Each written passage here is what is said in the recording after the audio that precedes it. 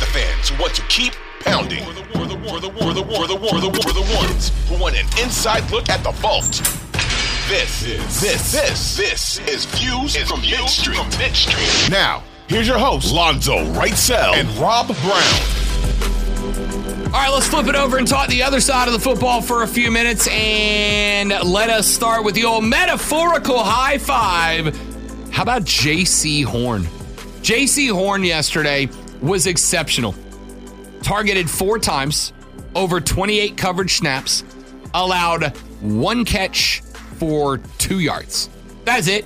J.C. Horn was a lockdown dude yesterday, and that was a big part of the reason.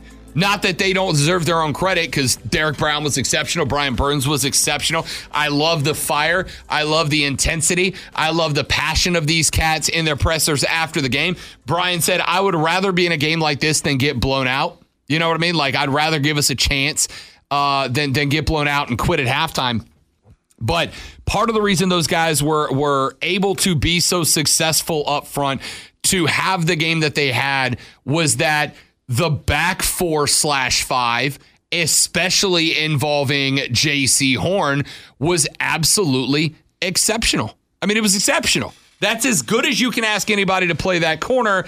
And the fact that you were in that spot leads me to believe that Jameis Winston coming to the house, by the way, J-Mo, who threw 3 picks to Tampa Bay this week, there's your hope right there. If there's hope in New Orleans or in Charlotte against New Orleans, it's that Jameis creates turnovers, and the DBs for Carolina were exceptional this week. All right, so this is going to be a case where we switch roles. The defense is the reason why Carolina lost this game. They played much better than they did in the first game, and yes, the defensive backfield played really well until the fourth quarter, when the Carolina Panthers drive down the field, they take the lead, and then all the defense needs to do is play consistently as they had done most of the game, and they couldn't do it.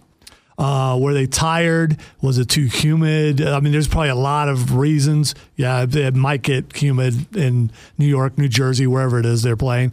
The defense let them down. They did. The one series where they needed to bow up and stop them, like they did earlier in the game, they couldn't get it done.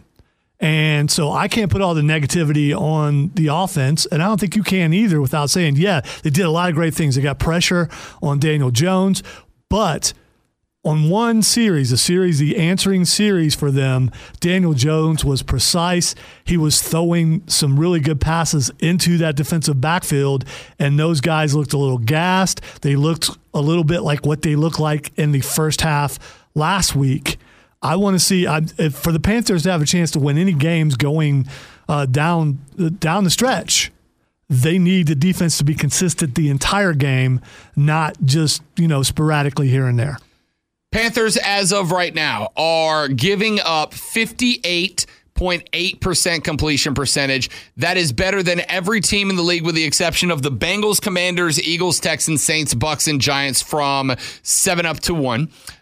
Yards per attempt, Panthers are the best in the league. Giving up 4.4 yards per attempt. Quite a few of those teams you just mentioned are losing. Yeah, you're right. I mean, the let's see, completion percentage. Let me go back to the top. The Giants are 2-0.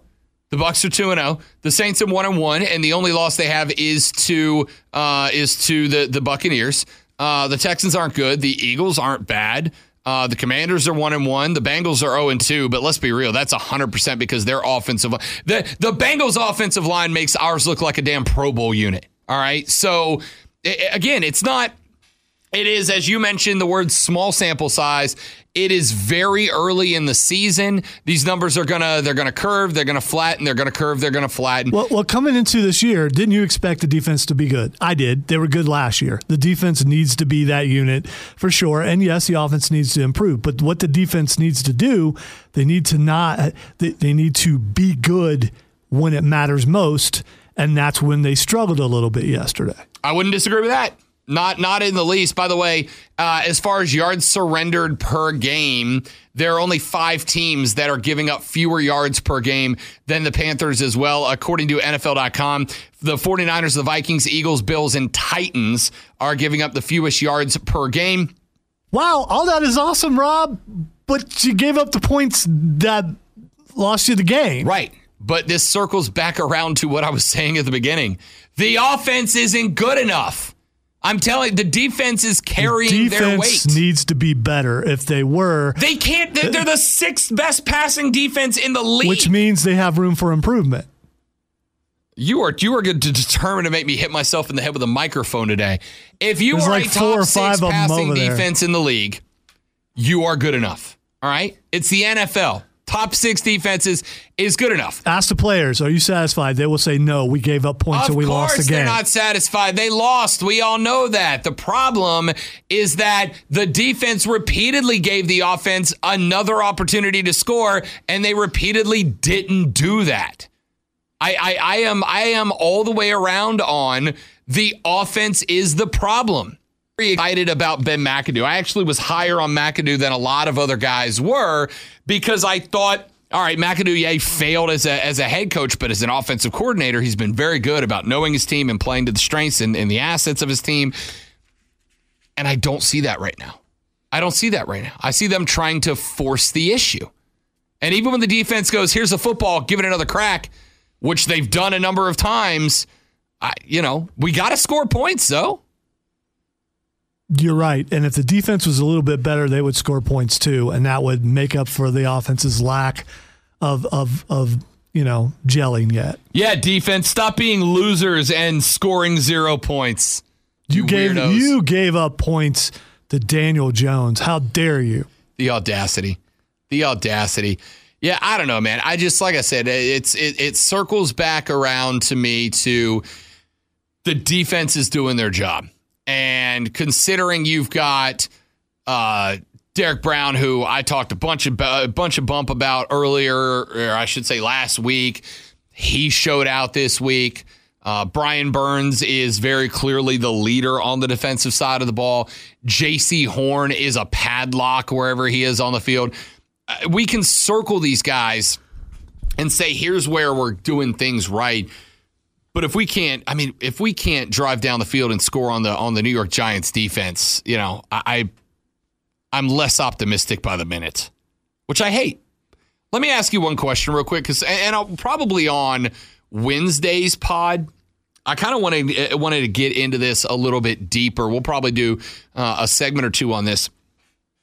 I was thinking about this earlier. During the Ron Rivera days, I feel like this team really had, and I'm kind of starting to hate the word identity because I think there are some radio hosts that anytime something goes wrong and they don't know what to say about it, they just go, oh, we need an identity. Well, right? I can't wait for this because I'm an expert on the Ron Rivera era. Perfect. Good. So I cannot wait. Good.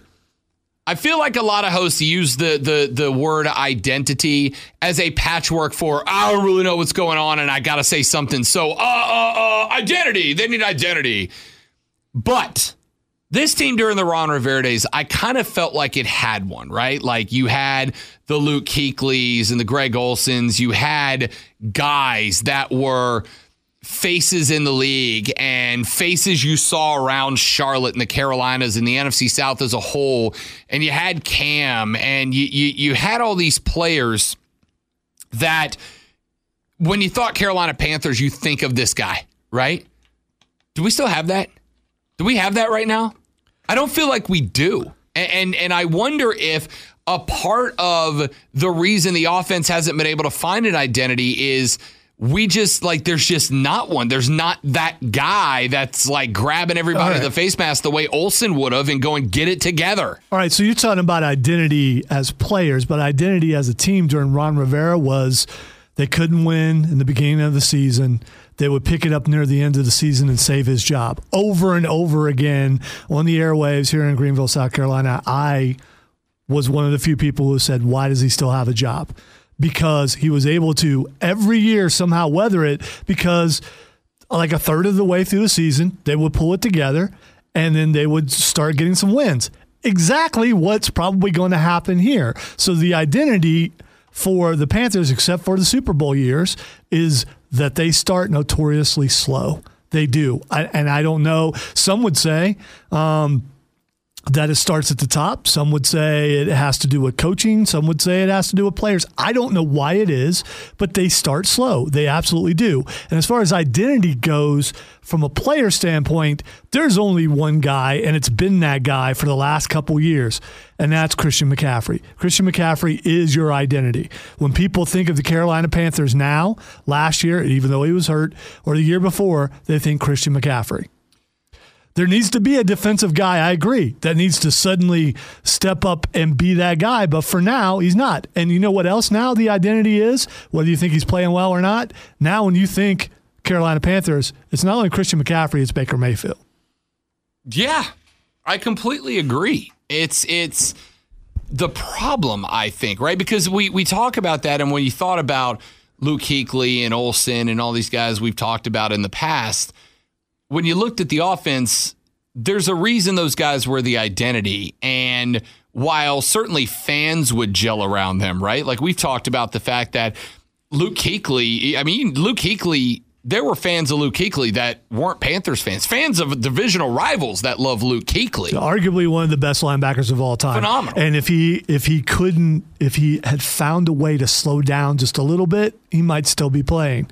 But I remember asking Ron Rivera, have you talked to him and asked him, hey, you've got to be a little more careful with your body? And he's just like, that's just not how he's wired. 100%. He wouldn't have been him if it wasn't for that. But the point is, fans rallied around that guy, right? You can still go downtown to Charlotte, as I've done a handful of times in the last year, and there's going to be Luke Kuechly jersey. Hell, that's the jersey you wear is a Luke Kuechly jersey. Absolutely. So Luke Kuechly was obviously a leader because of his play, but the community gelled around him and the team gels around him. It would be you would not be, well, maybe you'll be surprised. I don't know.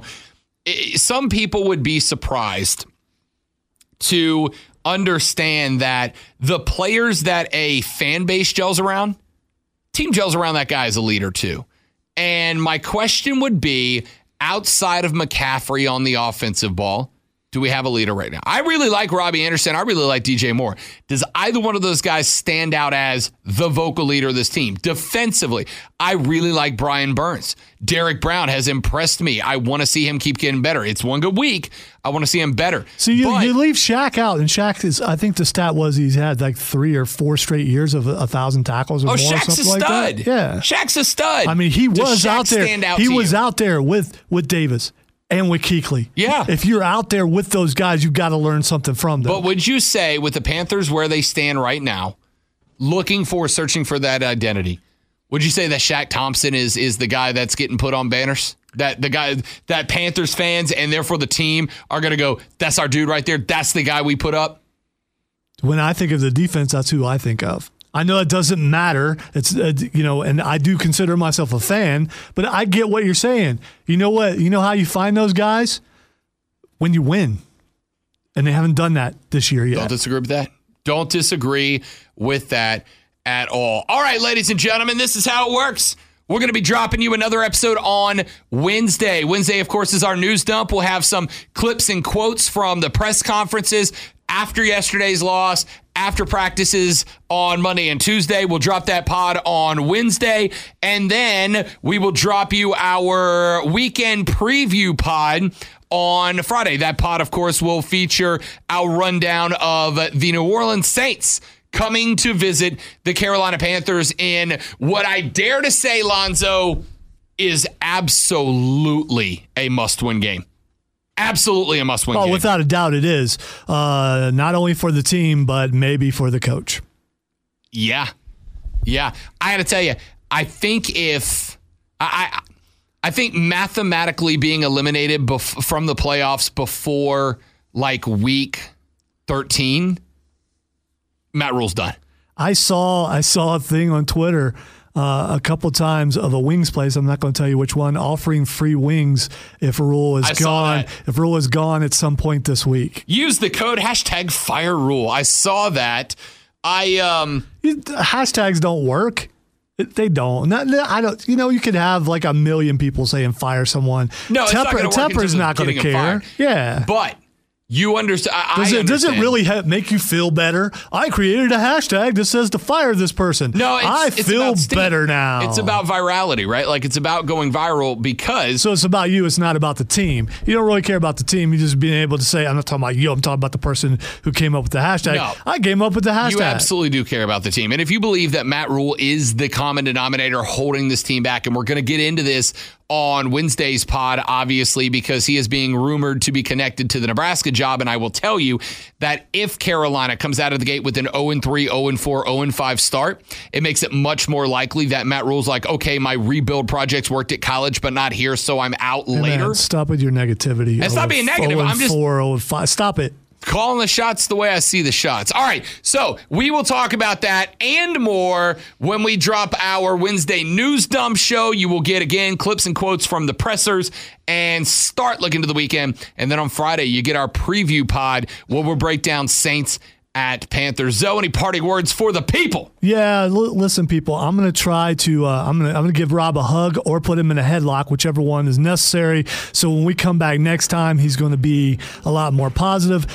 When I have him in a headlock, I might keep pounding, baby. For the record, a headlock is technically just a violent hug. Well, it's like a single arm hug. Yeah, still a hug. That's it for us. We'll be back on Wednesday. Y'all have a great week. Keep pounding, baby. See you then.